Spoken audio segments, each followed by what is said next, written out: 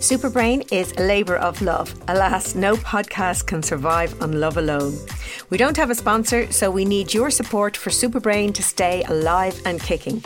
You can make a one-off donation by following the Support This Show link in the show or episode description.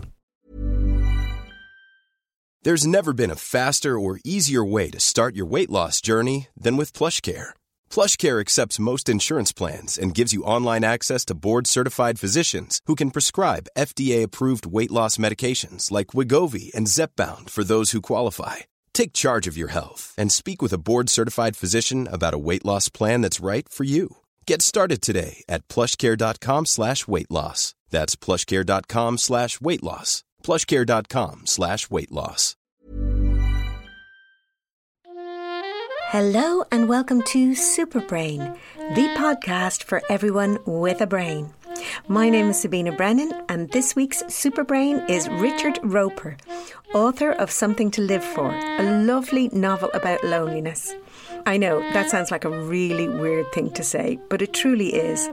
I read the book in between long walks on the beach and dips in the pool to cool down, way back in 2019, when going on holidays was a thing. Anyway, I know it doesn't exactly sound like an uplifting holiday read, but it truly is. Richard, thank you very much for joining us. I'm very excited to talk to you. I loved your book. Oh, thank you. And I want to call it How Not to Die Alone, but it's Something to Live For. And that's probably actually a good place to start, the book with two titles. Yeah, it's a funny one, really. It's so the original title that I had when I wrote it was How Not to Die Alone. And that was how I submitted it to my agent. That's how I found an agent. And then that's how the book went out on submission to publishers. And when I had a meeting with Orion, my eventual publisher, it was one of the first things they asked me about was whether I'd be up for changing the title. And I hadn't really thought about it, to be honest. It took me so long to think of. And then when I sort of arrived at it, I thought, oh, great, that's the one. That'll be grand. And then it's only when because particularly at that point as well, I hadn't even really imagined that it was going to get published or anything. I was just in this land where I was just writing it for me. So I hadn't really kind of thought about the point where a publisher says, when someone sees this book on the shelf, are they going to pick it up? And so, yeah, in the UK, they suggested that I change it, and I racked my brains and eventually came up with Something to Live For, which is a song, a jazz standard that Ella Fitzgerald, who plays quite a big part in the book, would sing. So it kind of fit quite nicely. But my American publisher were very much kind of gung-ho about the original title, How Not to Die Alone. So they just sort of forged their own path. And then that was sort of how it had been up until a couple of months ago, where the American publisher decided to change the paperback to match the UK title. Obviously, with events in the world at the moment, having a book called How Not to Die Alone, you slightly lose the kind of ironic, kind of sarcastic humour, and it just seems incredibly bleak. So I think they decided, on balance, definitely the right decision to change it. Yeah, it's been quite a journey. Yeah, you know what? I was having a conversation with friends last night and we were actually just talking about that. You're a nonfiction editor. I've only written nonfiction. Mm-hmm. And we were discussing whether I just got my copy edits back, and I'm really good with edits. I love them. And yeah, great, take that out. And I took them all out. But as I was kind of working through them, I realised, there's a theme going on. She's removing all my jokes. Yeah. Yeah, I hear you. and I kind of said, okay, I don't mind that. Take them. I'm not precious. If it makes the book better, that's fine. So then by the time I got to the end, I went, I need to find out why this happened just for future writing. So I asked my commissioning editor, were they taken out because they weren't funny or because they don't belong in the book? You know, it's a nonfiction book and it's, I suppose, a health and wellness kind of book. I won't breach her confidence in what she said, but it wasn't her decision. But actually, we were discussing that last night. And it was so funny. I had two friends over. One is an American literary agent and the other actually is a writer and a columnist. And they both disagreed. So one of them felt they should be in the book, the writer, because they're your personality. And that is very much, and I give talks. I always kind of have humor and fun. And sometimes I'm giving talks about dementia, you know, and I make animations and I make them humorous because people want to be entertained. And that's the best way to educate people. But then the literary agent was of the feeling that no, they shouldn't be in a book like that. And then as we got talking, which is my long-winded way to come round to why it sparked that, was we were saying, of course, what's funny now mightn't be funny in 4 years' time. Or as we've learned, not just with COVID, but with how humour and comedy has changed over the years. Like you look at comedy shows from 20 years ago and you go, oh my God, did they actually say that? So, That's so true. It's kind of crazy how I think definitely from a humorous perspective, it will change things to a certain degree. And with any kind of anything that really, I thought was really interesting. I saw a couple of months ago, Dave Chappelle, the American comedian, kind of dropped a kind of new comedy special, which was recorded with social distancing outside. And it was in the wake of the George Floyd killing. And it was just sort of really, kind of visceral half an hour of him just talking on stage. And there was a few jokes in there, but it was mainly just, and it wasn't him sort of saying, oh, you can't find humor about anything. Because I think most comedians would say, I think that anything can be funny if the context was right. But it was just the idea of the set that he would have done if these things weren't going on in the world compared to what he had to do. It does change it. And I think it would be, the idea of what jokes you can leave in and what have to come out at the moment is fascinating. Yeah. And, there's something kind of from a brain perspective as well, because I was just writing something myself about an entirely different topic. And we laugh during the saddest of times. And, your book has endless funerals. Really does. And actually, though, that's part of the healing. I mean, any funeral I've ever been at, afterwards, there's a lot of laughing. You remember funny jokes, you laugh. We make jokes. I mean, you look at any catastrophe, and within a short period of time, if you scroll through Twitter, people will have come up with jokes. And there's this balance where we're deciding that it's horrible to make those jokes. And I've been on that camp too, as a human being, and saying, no, you can't make jokes about COVID or, whatever. But then on the other side, then me understanding human nature and the human condition it is a self-preservation strategy of our brain that kind of says stress is building up. What is nature's best stress reliever? And it is laughter. Yeah. It reduces your cortisol levels, everything. So we have to kind of find that balance with, yes, we need to laugh in the face of these things, but I suppose, yes, not at the expense of someone else, but still. It's about intent, I suppose, isn't it? A lot of it. It's about I think you're completely right. And I think it's something that, my friendship group is made up of people who are constantly trying to make each other laugh. I kind of sort of really take a step back sometimes and kind of go, it's very rare where you have an evening where the talk is completely sort of sincere. Even if someone's going through something, you're kind of almost, you want them to kind of make a joke about it so that you can sort of see the other side of whatever they're going through. And I think it's so true what you say about when something happens, there's immediately, especially on Twitter or YouTube or whatever, you wait to see what the first joke. And I think some people are just, there's a slightly more nihilistic way where people are just trying to be funny and say something for shock value. But then there are other times, I think I'm going to completely forget her name now, but there's another American comedian who did this about 8 or 9 years ago, where she did a show immediately after finding out that she had cancer.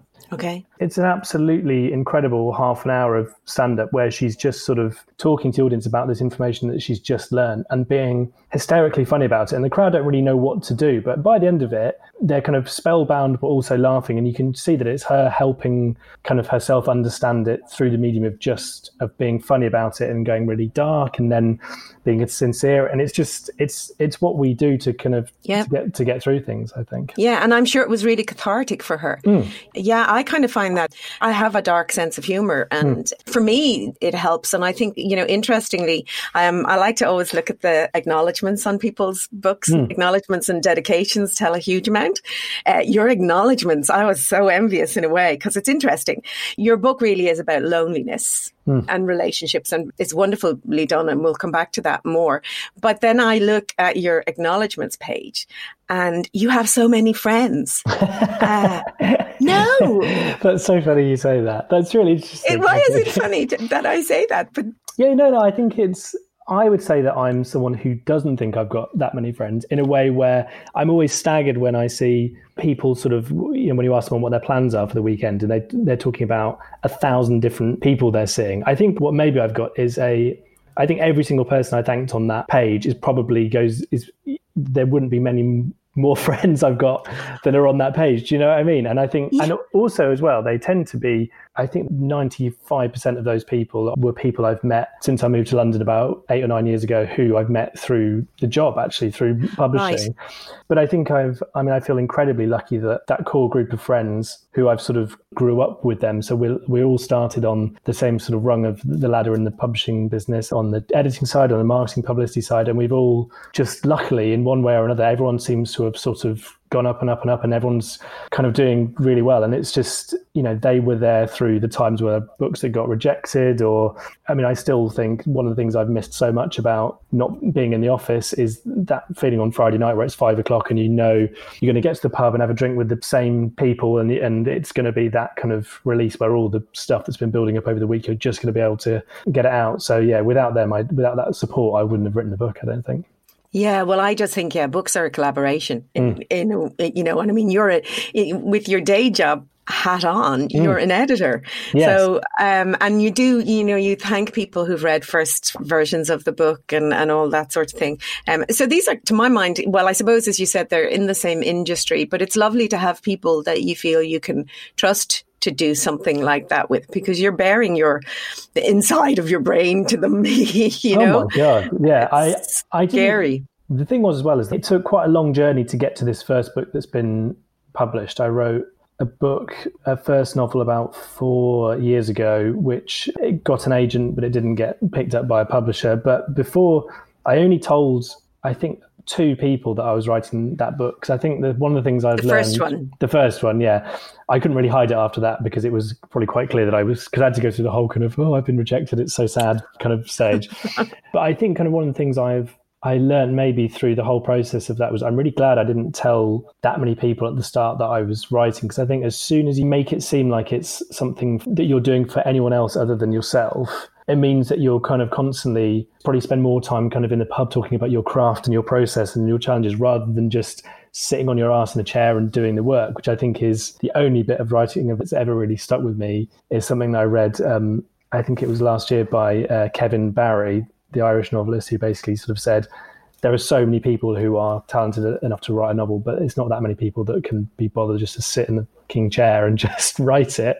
So I'm sort of glad at this stage where it's become a thing that I can talk to my friends for advice about it, but I'm glad that I kind of kept it sort of quiet. I mean, when I gave a first draft of the first book I wrote to my friend, it wasn't a sort of, can you give me notes and does the second act work? It was just, please, can you tell me that I'm not an insane person who thinks that he can write? That was the main thing. And and it took about, 4 or 5 drinks in the pub for me to kind of go, please, can you just almost at arm's length, can you tell me what you think? Yeah. And he was very much sort of hand on my shoulder going, yes, you're not insane. It's, you've written a book, well done. And that was kind of all I needed, really. Yeah, it's great to have that. So your first published book, it got a preempt. It did, yes.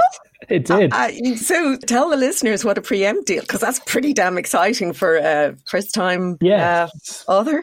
It is, yeah. I would feel quite kind of embarrassed about talking about it in terms of how excited I was about it. It's just you and me. but I think it's better at least that I had the previous book got rejected, so that I could have the sort of, I'm sad and it's, how woe is me. And then when Something to Live For it went out on submission both in the UK and in Europe and America on a Thursday night. By the Friday, we'd accepted a German preemptive offer, which was, wow. When publishing, it tends to be either there'll be an auction where different publishers are kind of bidding against each other, or a publisher will sort of put their kind of neck out and say, we're going to try and sort of blow everyone else out the water with our offer, and they'll put a deadline on it. It's one of the things I enjoy least about being an editor, because the idea of making someone an offer and then saying this deal comes off the table in 3 hours is something that I can't really believe myself when I'm saying it anyway.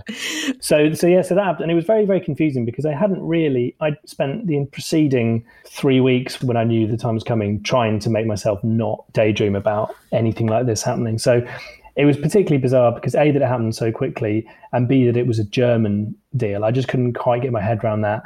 And then, the following week I had a day where the same thing happened in the UK and America. And the American deal, which the offer came through at about 10:30 our time. And because I'd obviously been celebrating the UK offer, I'm not sure I was in the best place to make any kind of big life decisions, but I was sat with a pizza on my lap, blurrily trying to concentrate on Friends, which I just put on Netflix. And suddenly I was going, yes, I will accept this financial offer, like it was the most natural thing in the world. So, and Camilla, did you finish eating the pizza or like...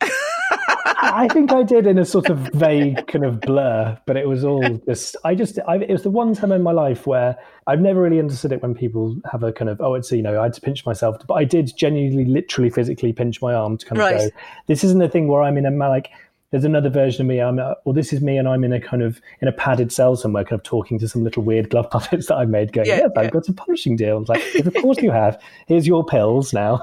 It was a mad day. It's pretty surreal anyway, just to get published, it's kind of a moment where you kind of go, oh, somebody else actually thinks that my writing's okay and that people might want to buy it. Like, that's kind of pretty cool anyway.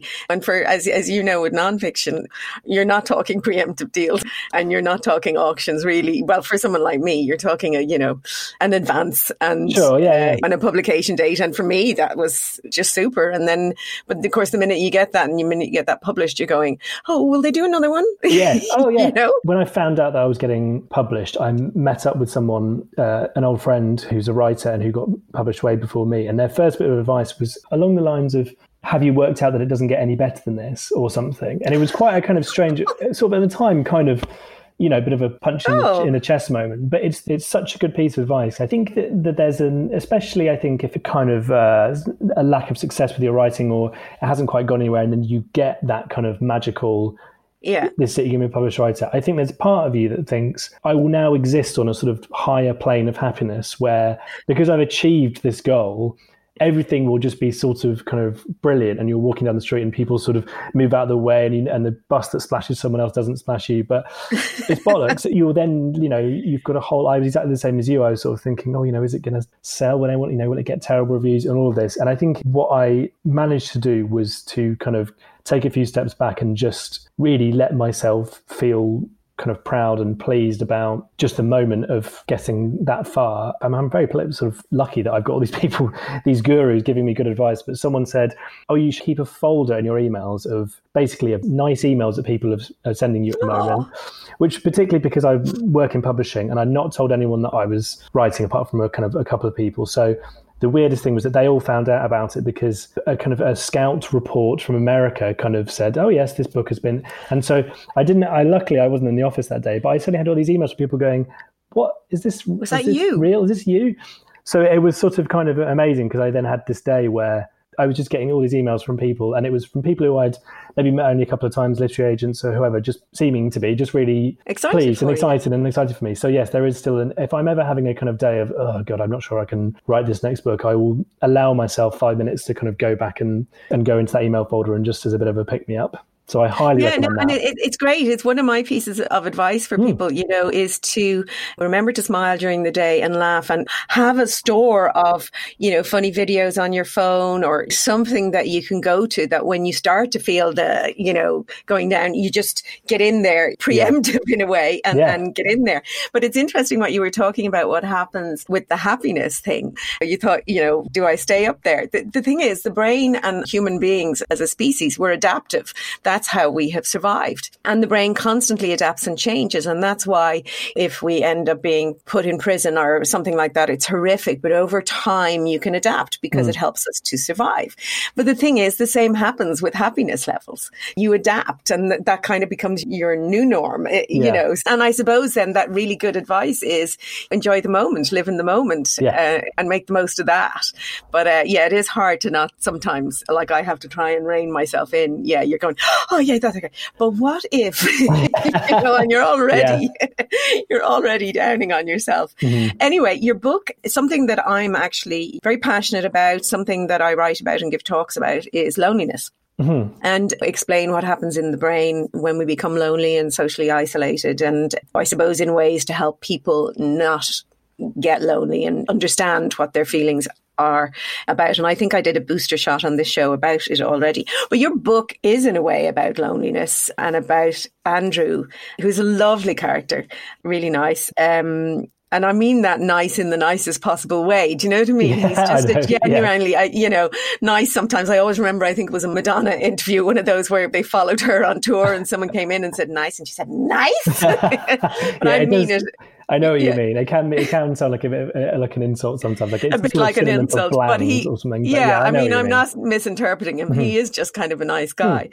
But I'm conscious of not giving too much of the book away because it is, in a way, a little bit of a mystery. It's a study of human condition. And actually, when I was doing a bit of research on you and reading some previous reviews, I discovered apparently there's, I don't know whether it's a genre, uplit. Oh, yeah, uplits, yes.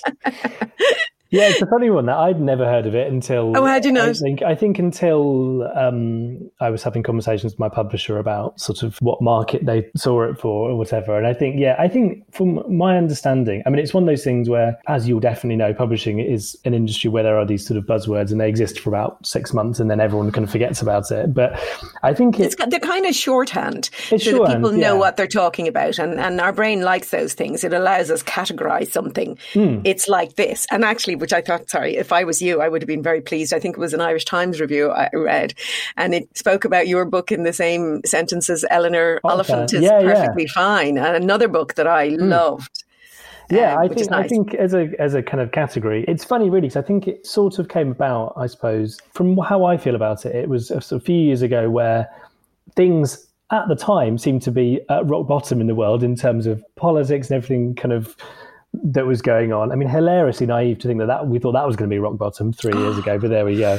Yeah. But sort of, it was, I think, probably I don't know, there was just a sense that people thought people aren't going to want to read about, if you have a book that's being pitched as, here's a book about loneliness, you're probably thinking, well, do I really want to read that? Whereas having this kind of catch-all term for books that take on kind of serious topics, but ultimately try and show you a way to the other side, kind of show you the light, it's a good way of kind of categorizing it, that, I think. So, yeah, I think it works, definitely. Yeah, and there is lots of lovely humour in the book. And a guest in another episode of this season of the show is Anna McPartlin. She writes about death. But really humorously, there's always, and as she said, as she said in that episode, she said, I'm writing another book, and her friends will say, well, who are you going to kill this time, and it's very much Irish humour in her book around them. But it's great ways to get at, again, it's using humour around serious stuff, and it gets you thinking without having you to feel very morbid about something. And certainly for me, for somebody who is actually advocating that we need to treat social isolation as a health issue because it's as bad for your health as smoking and obesity, and not for the reasons in this book where people die alone. It is just for while you're living alone, what it does to you. Anything that sort of shines a light on that is always going to help. And particularly if it's through something that entertains people. And Anne Griffin, actually, similarly, it's a kind of a theme that comes up. Her book, When All Is Said, hers is an 84-year-old man. And interestingly, she was saying a lot of people, when they spoke to her about the book, didn't actually ask her questions about loneliness, which was rather interesting. But she was kind of a bit cross because she wanted to write features about it. She wanted to kind of highlight it. But it's kind of interesting. Now, her book wasn't really a humorous book. It's an excellent book, though, as well. And funny parallel in it. In her book, her main character deals with the loss of loved ones, people who have died on him, by talking to them. He talks to them in his head, and he has conversations with them and stays connected to them. And that's kind of the link I see here with this book, because Andrew, not giving away too much because we learned pretty early on that Andrew has a wife, Diane, and 2 kids, but he lives alone. And essentially he has really created this family that actually really, in a way, is a human ploy to avoid loneliness. Yes. Yeah, I think it's funny really. It's only when I look back on the book and the writing of it that I've realized how much of that really came from me, and sort of, I feel like I should definitely point out that I'm not the same as Andrew, but there are definite, I had... So those friends that you acknowledge? Just all fictional, just Steve, John, these guys all around me now.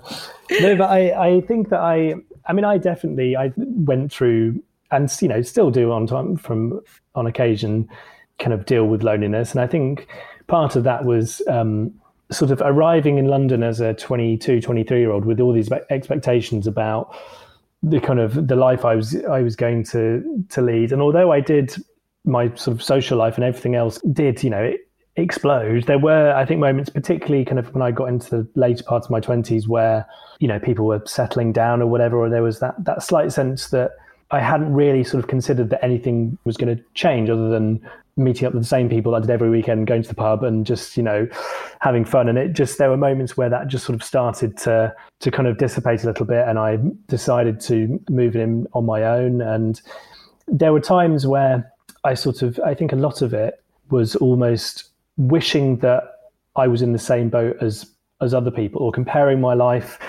to other people, particularly with, I got into a real thing of just being on social media and Instagram and just seeing people with, at the time, not realizing their kind of heavily curated lives where they're sort of showing what a fantastic, happy, brilliant time they're having. And I think that there'd be sort of those occasions where you sort of think, oh, I wish I could be leaving a party to go to another friend's house or a kind of partner's house or whatever.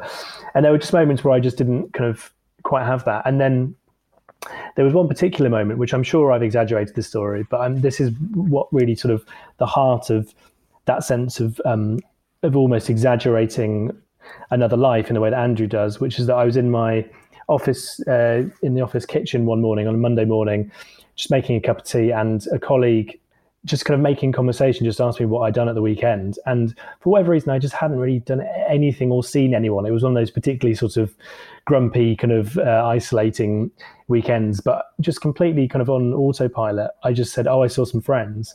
And then she said, oh, right, what did you do? And I for whatever reason, of all the things, I said, oh, we went to a museum. And then she just obviously was like, oh, right, what museum? And then for the next 5 minutes, it's me just kind of like hastily improvising.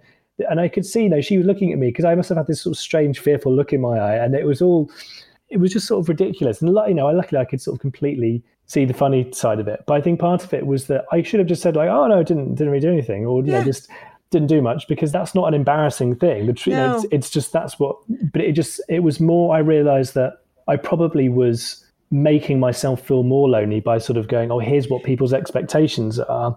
Yeah. And so that's really where sort of kind of exaggerating that quite a lot with Andrew in the book, where, he's in this position in a job interview where he gets, he sort of is drifting off into space. Oh, thanks. It's one of those moments where I just thought, oh, this could be a thing.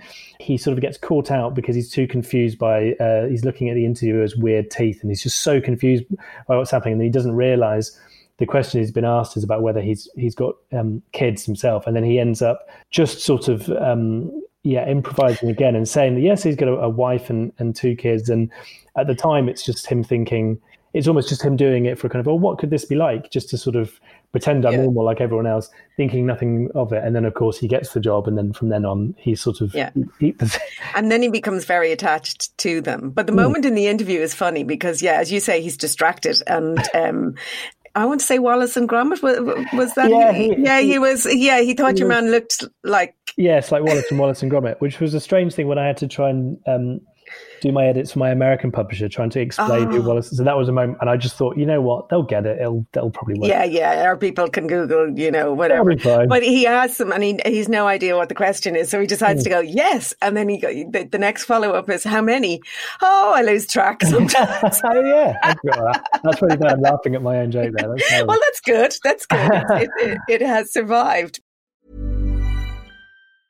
Mom deserves the best, and there's no better place to shop for Mother's Day than Whole Foods Market. They're your destination for unbeatable savings, from premium gifts to show-stopping flowers and irresistible desserts. Start by saving 33% with Prime on all body care and candles. Then get a 15-stem bunch of tulips for just $9.99 each with Prime. Round out Mom's menu with festive rosé, irresistible berry chantilly cake, and more special treats. Come celebrate Mother's Day at Whole Foods Market. Hey, it's Ryan Reynolds, and I'm here with Keith, co-star of my upcoming film, If, only in theaters May 17th. Do you want to tell people the big news? All right, I'll do it. Sign up now and you'll get unlimited for $15 a month and 6 months of Paramount Plus Essential Plan on us. MintMobile.com/switch. Upfront payment of $45 equivalent to $15 per month. Unlimited over 40 gigabytes per month. Face lower speeds. Videos at 480p. Active Mint customers by 531.24 get 6 months of Paramount Plus Essential Plan. Auto renews after 6 months. Offer ends May 31st, 2024. Separate Paramount Plus registration required. Terms and conditions apply if rated PG. That's interesting, kind of, what you say about the loneliness. I mean, I've started talks by saying, hands up if you... So, hands up is always a risky thing when you're giving a talk and there's a few hundred people in the room. So I thought long and hard about how to phrase it. So actually the question I ask is, rather than saying hands up if you've ever felt lonely, I say hands up if you've never felt lonely. Oh, right. And pretty much nobody puts their hands up. It's a nice way not to put people on the spot. One talk, one woman put her hand up and I kind of nearly want to say, I need to talk to you elsewhere because you're not normal. So it just gets the point across that loneliness is perfectly normal. And the thing is, probably if you go back to that moment in the kitchen, that actually could have been a moment to really address your loneliness by if you had literally just said, you know what, I did nothing. It was a pretty boring weekend. The person who asked you may have turned around and says, oh God, feck, me too. Yeah. The longest weekend. And then you might have actually even said, well, you know what, you share a moment and it's the start of a friendship. Whereas you push people apart when you were less honest. That's one of the reasons I really value honesty, because I think you've kind of really got nothing to lose apart from moments, I suppose, where it's to do with jobs and, you really don't want to do what you did when you were a child. This is a little moment here. Tell your boss that they've got a weird haircut. Oh, God. Yeah. Which is going back to, I will explain myself. I obviously have to do a bit of research when I'm looking for people. But actually what I've found since I've very recently entered the writing and publishing world is that actually editors and literary agents, etc., they really don't have very much online profiles. They're kind of guarded. So say when I researching other guests, comedians and writers, you find just lots of stuff and you can find pieces out that you can talk to people about. But you really, there's kind of the book and there's your job as a senior commissioning editor. Yeah. And there's not a lot else. And I'm kind of going, okay, I have a lot to talk about with the book and, we can spring on topics and it's working out very well. But I said, I need some more stuff. So I thought then I'll have a look at your Twitter. But that's a lot about your books as well. Yeah. But I did find some lovely moments and your book is dedicated to your mum and dad, which is really sweet. And as a mum myself, that would be lovely to have that. But your dad during lockdown was sharing pieces of his diary, which is lovely, from 1994. So I gather by them, you're pretty young at the time, but apparently he quotes you in his diary saying, "God blimey, look at his hair," rather loudly at a passerby with an unfortunate haircut. It's a lovely moment to have that. It is. I mean, that's been, one of the highlights of lockdown has been my dad. Yeah, my dad's kept a diary, I think, since, the early 90s, and he would sort of find a kind of choice passage. My dad is where I get my sense of humour from, really. He's got a very dry sense of humour. You can tell that he's, it's a funny one, really, because I think he's very sort of private with his diaries. We're not ever allowed to read them, but I get the sense that to a certain extent, he's writing them for the moments where we maybe will get to read them at some point in the future, because they're so sort of funny, and at least, those bits are. And so, and I think really, I dedicated the book to mum and dad because it was really, they're kind of a mixture of the way that the two of them brought me up that got me to the point where, where I could write something. So I think it was, my dad's very funny and is very much about sort of work ethic. And I think the sort of sitting down and sitting my ass in the chair and actually writing it and trying really hard came from him. And then my mum, took me to libraries when I was a kid and just made books, just seemed like the most exciting thing in the world. And both of them really have just sort of, in the sweetest way, have dedicated themselves to me and my two sisters. And I sort of wanted to kind of repay, it was so sweet actually, because I'd not told them that I dedicated the book to them. And I think the dedication only appeared I think I'd sent them a proof copy, but they'd not seen the finished version. So it was only just at the book launch where they realised that. So my mum had a bit of a cry. I think she was a bit overwhelmed by it. But it is really lovely. I dedicated my book to my husband. because I couldn't have written it without him doing all sorts of, housework and everything. And I was rather disappointed, actually. They were short on pages, and it just says "for David" on top of the published by blah, blah, blah. They didn't give a separate page. Oh, no. Yeah. Oh, that's, I was just... For the paperback or whatever, or that should change. It just was so... That's annoying. So anyway, so my talk at the book launch was really just, dedicated to him. And it is very nice. And it's lovely that you have this family, and Andrew in the book doesn't, it couldn't be further from the truth. So for anyone who hasn't read it, really just go get yourself a copy. There's a lovely conceit. Yes. I think, is it that really, so we have the story of Andrew. So he works for the council, and this sparked the idea for the book, I believe. Yeah, it was one of those kind of, I just came across this article online completely by chance, really, which was following a day in the life of council workers in Liverpool, I think, whose day job was to deal with the situation where someone has died alone. And so they are going to the house after the body's been taken away, and it's their job really to try and piece together this person's existence, and from everything to trying to find out whether they've got a next of kin or what their financial situation is, because there's a funeral that has to be paid for and all of this. And it was just kind of just a staggering read, because they were talking so sort of stoically and calmly, because to them it was obviously their day job, but I just couldn't really put myself in their shoes, the idea that this was what they were doing every day as a job. So that's what really, and particularly actually the stuff that I then went on to read about how quite often these workers will attend the funerals of the people if they don't think anyone else is going to be there. And it was just such kind of kindness in that act, and such sort of kind of simple kindness to it, that sparked the idea of Andrew. And I suppose for him, this is what he's doing as his day job, but at the back of his mind, he's thinking, well, this is kind of what's going to happen to me unless something changes. But because he's clinging on to this fake family that is invented, so all his colleagues think that he's got that he's got a kind of happy life outside of work, so he can't really change anything. But it's only when Peggy joins the office that then things start to change. And actually, just as you were saying that, probably a better word for him, Andrew, a better word than nice is to say he's kind. And it's those little kindnesses that can make a huge difference. But the conceit, I suppose, that I'm talking about is we have this main story of Andrew and sort of the mystery of Andrew, really, but all set along all these different funerals and these different people. So you've got some really poignant short stories within the novel. Is that a good way to describe it? Absolutely, yeah. Well, I think it was. I saw a video on BBC website. I think it was, again following someone who does the same job that Andrew does, and I think it was just immediately obvious, because the job involves trying to put the pieces together in someone's life.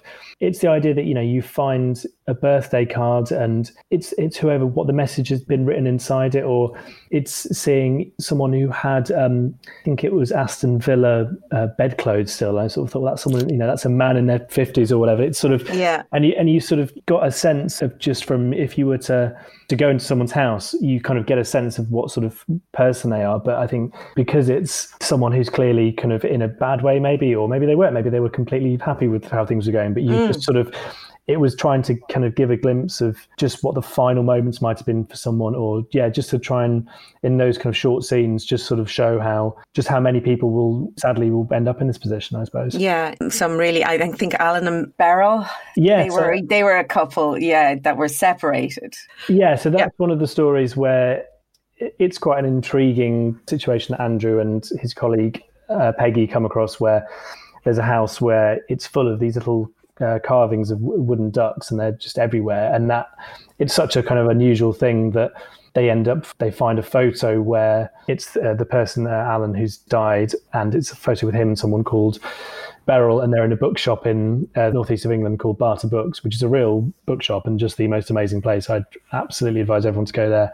And so they end up going, Peggy in particular is so intrigued about what this person's... So I suppose just Peggy is the catalyst really that changes Andrew's life. And so we kind of have it's not giving too much away to say we have a love story. Yeah, the love story. Oh, yeah. So yes, when Peggy arrived at Andrew's work, she sort of is a breath of fresh air, and she's a completely different personality to him really, and is very outgoing and full of life. And Andrew sort of starts to reconsider everything and starts to kind of think that, you know, he's in this position where he's either got to carry on living this lie and kind of having with this fake family, or he's got to make the decision whether to come clean and obviously risk losing everything by coming clean about such a strange thing that he's been doing. But yeah, so when he and Peggy get the chance to go on this little adventure together on this sort of little mystery they're trying to solve, it gives him the chance to sort of break free of the shackles of his kind of day-to-day existence, and yeah, for those two to kind of go on a bit of an adventure. Yeah, and I mean, there's two little lines I've taken out of the book that I think they kind of tell the story in a way. Andrew has a little trip, not the kind of trip we've just been talking about. He actually trips up on the street. Mm-hmm. And there's a line just when you're describing that, because he is alone. Mm-hmm. And I think the line you have is, loneliness was ever vigilant, always there to slow clap his every stumble, you know. Mm. And I think that kind of resonates with everybody, because when things happen in our lives, when we are alone, I don't mean lonely, part of living is to share that moment with someone else afterwards. You say, oh my God, I fell on the street and I was so mortified and I was embarrassed and this happened. Or, oh my God, I got a publishing deal. Mm-hmm. That's part of life. It's hard, dreadfully hard, if you have no one to share those with. And I just thought that was actually a really interesting way to put it. And it's hard and it's harsh, but I think it kind of gets the message across. But then as we go through the book and go on the journey with Andrew, a real journey this time now, not a stumbling trip, there's one moment where he actually says he felt happy more than he felt lonely. You know, that he was having more times where he was. And I just thought that was lovely, because you're never going to be always happy. You know, we're always going to have these range of moments. So I think that means much more than saying, oh, he felt really happy now. Yeah. I think I'm really glad that you picked up on that point, because I think I never really wanted the book to be a sort of way of, I think there are some books that have been written about loneliness, certain novels, which I think are slightly different and really, really good novels, but have tended to be more about the idea that they're really sort of positive and hopeful looks about communities coming together and people sort of society almost fixing the problem of loneliness. What I realized when I was writing Something to Live For was that, and this is something that I've sort of learned myself personally, I think, is that loneliness isn't something that you can sort of completely obliterate. And particularly there are some people who I think feel lonely when they're around friends sometimes. I think it's more about that idea of remembering and realizing when you're happy. And that might be when you're on your own. You might be completely content and realize, you know, I'm sat on my sofa watching telly and this is the greatest. It's a with Sunday a pizza afternoon, on my lap. Pizza on my lap. I'm watching Friends. And this is that thing I said earlier about, you know, getting a publishing deal didn't mean that I then existed on this different plane of happiness. If you are feeling happy, you've just got to kind of realize that that's as good as it gets, really. And that's there's a thing that I always wheel out when I'm talking about this, usually to my friends drunk and trying to, like, I'm being a kind of philosopher, which is the idea that Kurt Vonnegut, I think it was his uncle who said to him, he had this recurring catchphrase whenever they were sat in a pub somewhere or whatever it was. So I think in fact, the example he uses is drinking lemonade in the garden and the sun shining down. And he says, if this isn't nice, what is? And that was the thing that then Kurt Vonnegut, I think he's writing one of those kind of commencement addresses to a university or something. And he says, you must, you know, I urge you when you're feeling happy to say out loud that you're feeling happy, which it could sound like a bit kind of hippie-ish or a bit almost like you're trying to kind of forcibly tell everyone that this is, you know, a happy situation. But I do truly believe that just having that, recognizing when something's nice and just kind of verbalizing it or whatever, or just remembering it to yourself, you realize that that's the pinnacle, which is why, you know, there's that cliche of when you're looking forward to an event or meeting up with someone or whatever it is, half the enjoyment comes from that anticipation of it. And then you get there and it might not, the gig might be crap or your friend might be in a bad mood, but it doesn't matter. It's the moment you had before where you thought, and I think possibly why lotteries work, because people can spend hours imagining what they're going to do with the money and enjoy it immensely, you know? And yes, it's gambling and all the rest, and I won't get into that. But for the price of a lottery ticket, you could have a whole week's worth of imagining how wonderful, you know, life can be. But there's a couple of things I want to pick up there on what you just said. And if you don't mind, I'm actually going to rob that little suggestion for some of my talks actually about being happy, because I will, because the thing is, so you said there, you know, say it out loud. I'm happy, you know, remind yourself that you are happy, because the thing is, our brain has a negativity bias, and that again is just adaptive to help us survive. If you miss an opportunity or a happy moment, you know, there's no threat to your mortality. But if you miss something negative in your environment, something that is a threat to your well-being or your means of income, whatever, that has consequences. And so it makes perfect sense that your brain is attuned to those.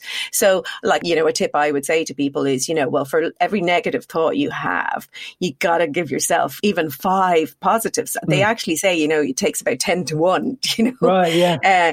I think that's a brilliant tip to actually say out loud when you are happy, because we are happier probably more than we realize. It's just we hyper focus on the negative bits, and then actually we give them more life and we spend more time thinking about them.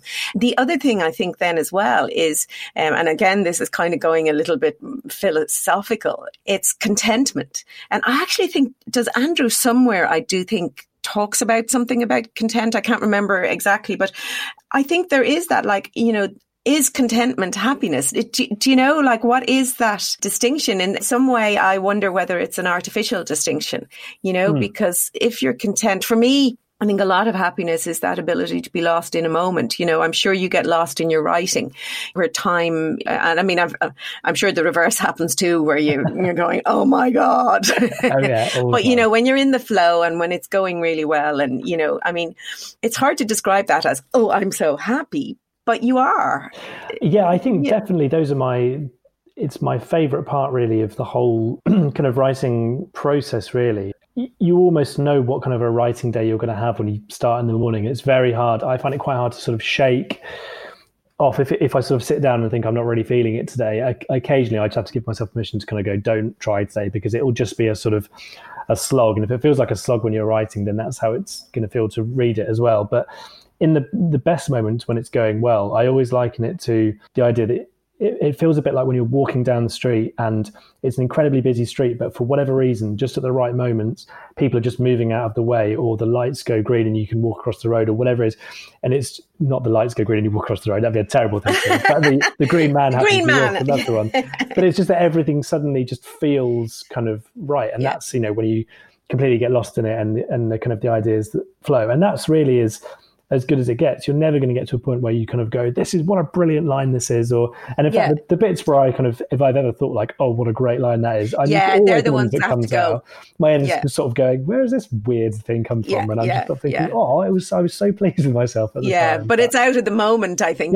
It's in the flow. And, you know, I've talked about this several times on the show, that we don't give our brains enough credit. You put the information in, it knows where you want to go. Those days where you sit down, it hasn't actually really figured out the problem yet, you know, and it will figure that out when you're not working on it, when you're asleep at night, or when you're doing something else, chilling out. It's still clicking away, making those connections, figuring out the solution to that problem. And then the days where you say like that, everybody moves out of the way. It's almost like I'm envisaging Moses parting, or whoever parted the waters, you know, it's kind of like that.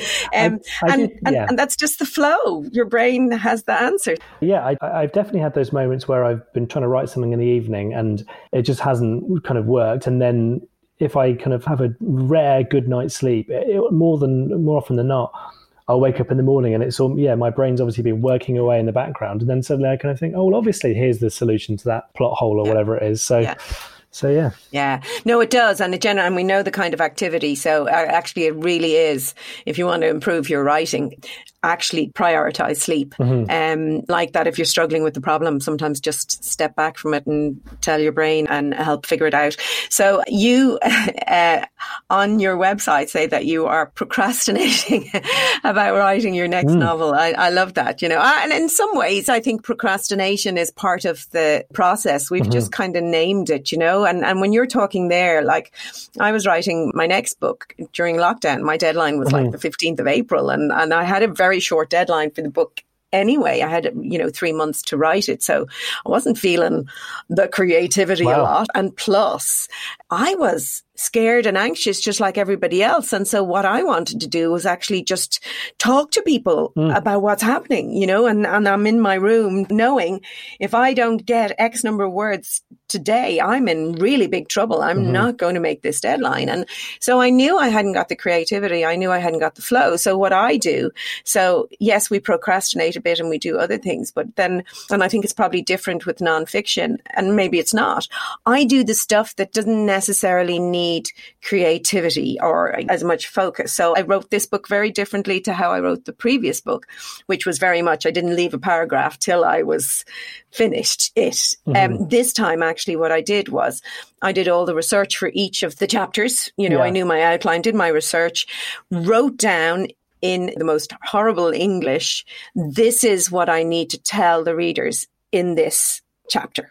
These are the facts, these are the facts. So then when I eventually did get into the flow, I have the skeleton sort of my book. Now I need to explain that neuroscience in an easy way, and I need to put my anecdotes in and create a story and move them around. So at least that meant I was able to do that work ethic thing. They can put on my gravestone, she works hard and at least she's a trier. That kind of way? I will always work very hard. Sometimes you work very hard with little result, but I do think that's important. And any good writer you talk to will always say you got to show up to the page. And so for me, that's kind of how I get around it. Anyway, can you talk about what your next book is about, or is that under wraps? No, and you have a deal already? And yes, well, it was a 2-book deal. So this one was under contract. So yeah, it's been a different process. Obviously, the first book wasn't written to a deadline, but this one is. So it's been quite a kind of an unusual thing, I suppose. But what can I tell you? I will tell you that it is about 2 30-somethings meeting up for the first time since they had a big falling out about 15 years ago. And they're meeting up because they promised each other that they were going to walk the Thames Path when they were 30 from the source to the sea. But a lot has gone on in that time. So it's about them trying to figure out what's happened and talk to each other about what's gone wrong. Wow, that's really nice premise. And I'm presuming, no, I'm wrong. You should never presume, but something personal in there drawing on your own life?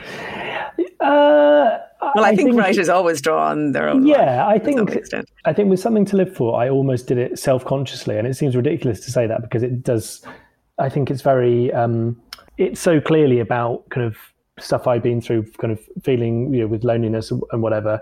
But with this second book, it's more about me kind of picking and choosing sort of different things and thinking, that will make a good scene, that thing that happened to me, rather than it being a kind of letter to myself to tell me to, to change my life or whatever. This is more sort of a drawing on personal experiences. I mean, it's funny because when I've told people about it, immediately they've said, that'll be about you and so then. And it's the more you say, no, it's not, the more people kind of say that it is. So I'm trying to work out how to talk about it without it seeming like...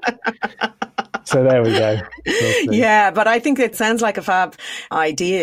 It's a way of exploring life and themes. Yeah, and friendship and sort of the idea of looking back on friendships you've had and trying to work out whether in hindsight, whether you would have done things differently and how much you grow as a person between, those formative years when you start making friends in your teenage years, and it's almost, the kind of the best friends that you make there, it's almost the same as, first love. It's that kind of thing where you find your people and you find the sort of person that you're going to be. And it's the idea of, certainly, when I hit 30 a few years ago, it's that kind of age where you sort of kind of go, you start looking back with a bit of hindsight about at school and university in those kind of years and sort of think, what would I have done differently if I knew what I did now, or kind of my personality had changed? My personality then was the same as it is now, or whatever. So yeah, it's going all right, but I am enjoying procrastinating at the moment, as I say. But 30 is an interesting one. I remember really being kind of, 30 being a big one, you know, kind of going, oh God, I'm going to be 30. Now, I married young and I had 2 kids when I turned 30. So I kind of had that reverse thing. Like, you know, I stopped being me, you know, that sounds really weird, but 30 is really young. I know, it's mad. No, I know it's so funny. But obviously, I know we've almost slightly deliberately played on that in the book's going to be called When We Were Young. And it's the idea, it's sort of slightly self-conscious idea, because obviously in 10, 20, you know, all these milestones, you must look back, and probably it's because it's the first milestone where you sort of, I don't think it was actually turning 30 for me. I didn't really think too much about it. I think it was actually, I'm 33 now, and I think it was maybe when I was 31 where I just sort of felt weirdly more connected to the world. And I don't know whether that is because it was the first time I was sort of aware of hitting a kind of an age as a milestone, and then sort of obviously the inevitable thing that is, well, how much time have I got left? If I've just hit this one milestone, what's the next one? And then I think it's that weird. I kind of realized the other day that I never ever been someone who ever kind of like cried at films or whatever, and now I can't bloody stop crying at anything. Oh, like, no. it's weird. I don't even watch them. Oh, I just I kind can't. of like, if I see, and it can be anything really, and I think part of it is sort of, it must be some weird part of my brain sort of going, oh, you're going to die one day, everything's so sad. And it's sort of ridiculous. And part of me is I feel like, oh, at least I'm a bit more kind of attuned to the world. But I'm like, oh, I wish I could go back to not caring. Yeah, well, I was a lot older when I kind of had that moment, because for me, the moment in a way, well, actually, I had a moment when I was 30, around 30, probably actually around the age you are now, where my mother-in-law, her own mother had died very young, and she had a friend who was kind of like a surrogate mother, you know, but that friend turned 90. My mother-in-law was about 60 at the time. I was about 30. So, you know, we had that gap. And on wishing the older woman, the 90-year-old, happy birthday, she asked her, had she any regrets? And she said, I do, Mary, and it's a big one. She said, I let myself get far too old at 60. And that stuck with me. That was one of my aha moments in my life, because I kind of went, oh, at 60, she had my whole life left to live. Yeah. And I'm only 30. And it just, it put it in context, made me become a bit more conscious about my living. And actually, since turning 50, you kind of go, I've lived more than I've left to live. So that really kind of gets the motors going, you know? So I think it's a positive. I think from a brain perspective, what's really interesting is what you're talking about. So teenage years, the teenage brain goes through incredible change. Okay. And connections are pruned out. And that's why teenagers are a species all of their own. The world becomes very confusing to them because some of the links and connections in their brain aren't there anymore. So some things just don't make sense anymore. And there's new things, but our brains don't fully mature. So in our teen years, our brain is about the size that it stays, but obviously it's crinkly, you know, so connections grow, etc.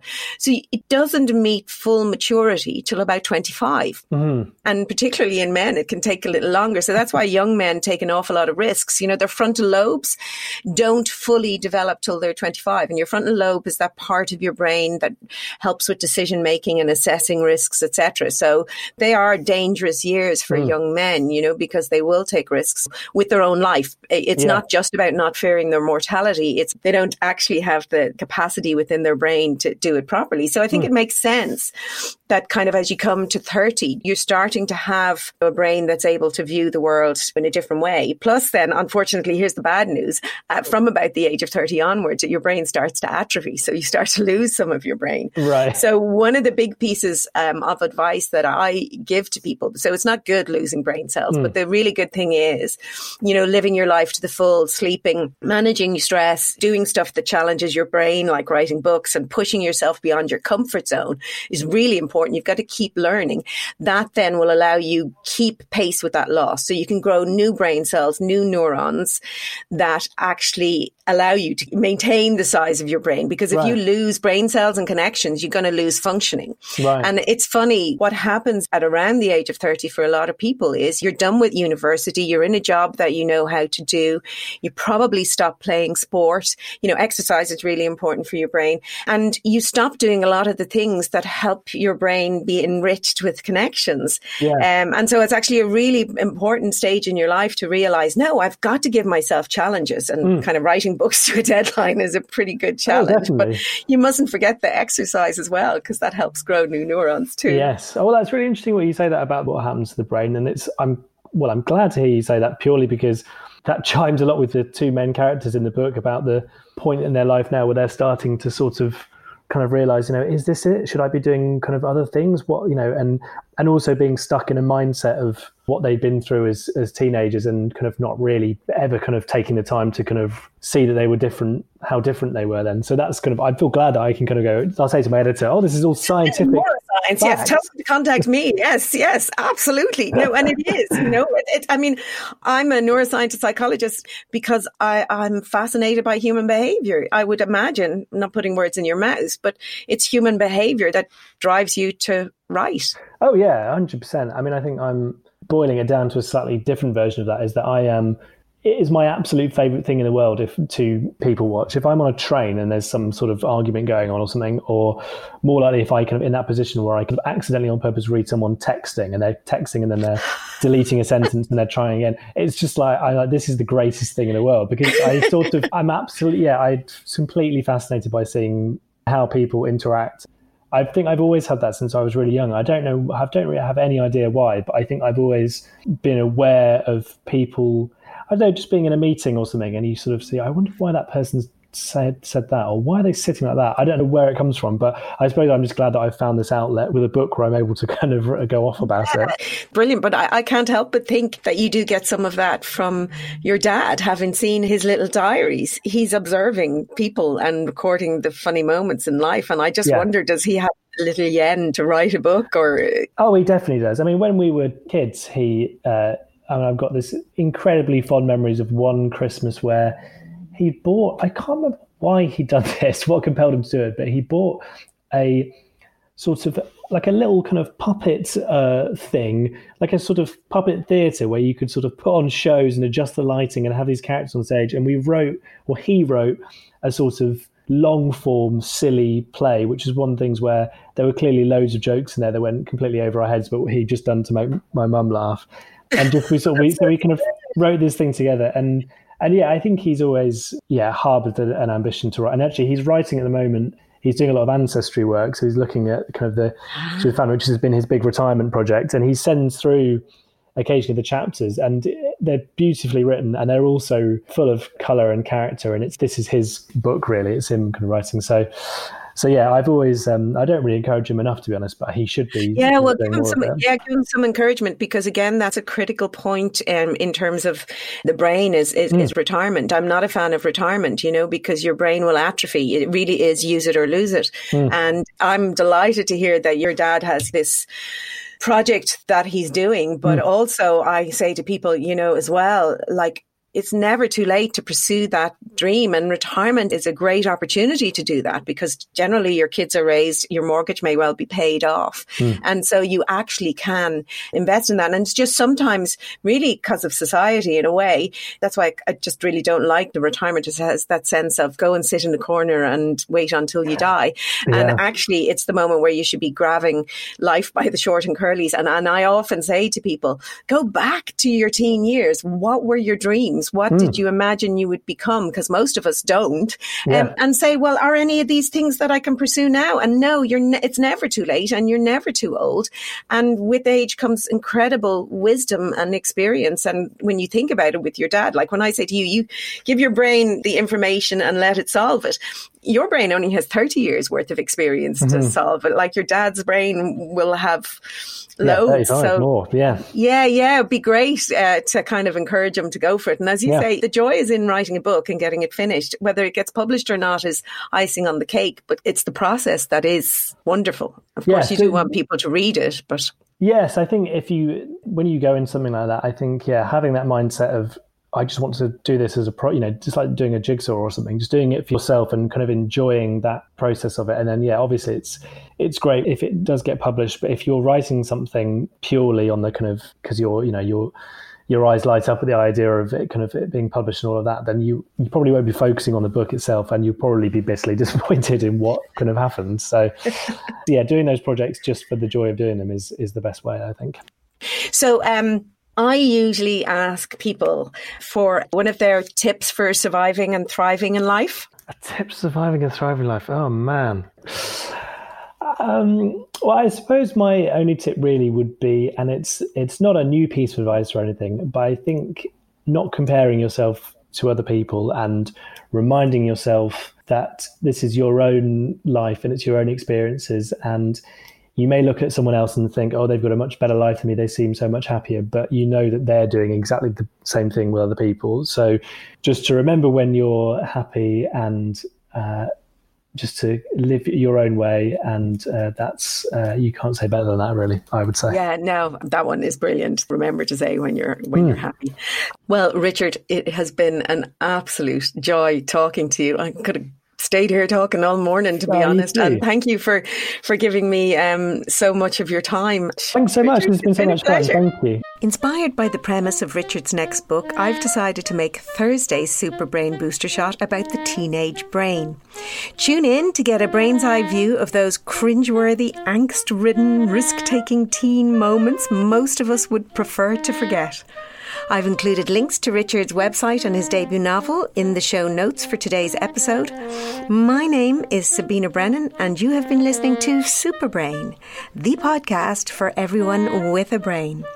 If you love the show, please like it, share it, rate it, and subscribe to it on Acast, Apple, Spotify, or wherever you get your podcasts. You can follow me on Twitter at Sabina_Brennan or Instagram at Superbrain Podcast or at Sabina Brennan. Till Thursday, take care.